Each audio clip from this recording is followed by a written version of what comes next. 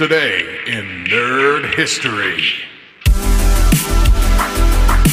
Happy January 25th to all the gamers and platform enthusiasts out there. Today is a special day in the gaming world as we celebrate a remarkable milestone. Turn back the clock to 2018, that's when the incredible game Celeste made its debut on consoles and PC. This isn't just any platform game, it's a heartfelt adventure that resonates deeply within many players.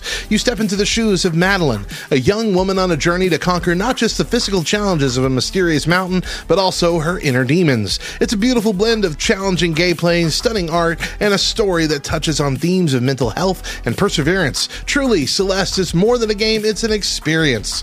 Want to geek out more on today's epic gaming history? Glide over to lovethynerd.com/nerdhistory for a treasure chest of nerdy facts and trivia. And hey, don't miss out on our special feature this week at lovethynerd.com/nerdhistorypod. We're diving deep into the nerd history of Corner Gas. It's going to be an absolute exploration, and we can't wait to share it with you. Join us for this exciting adventure.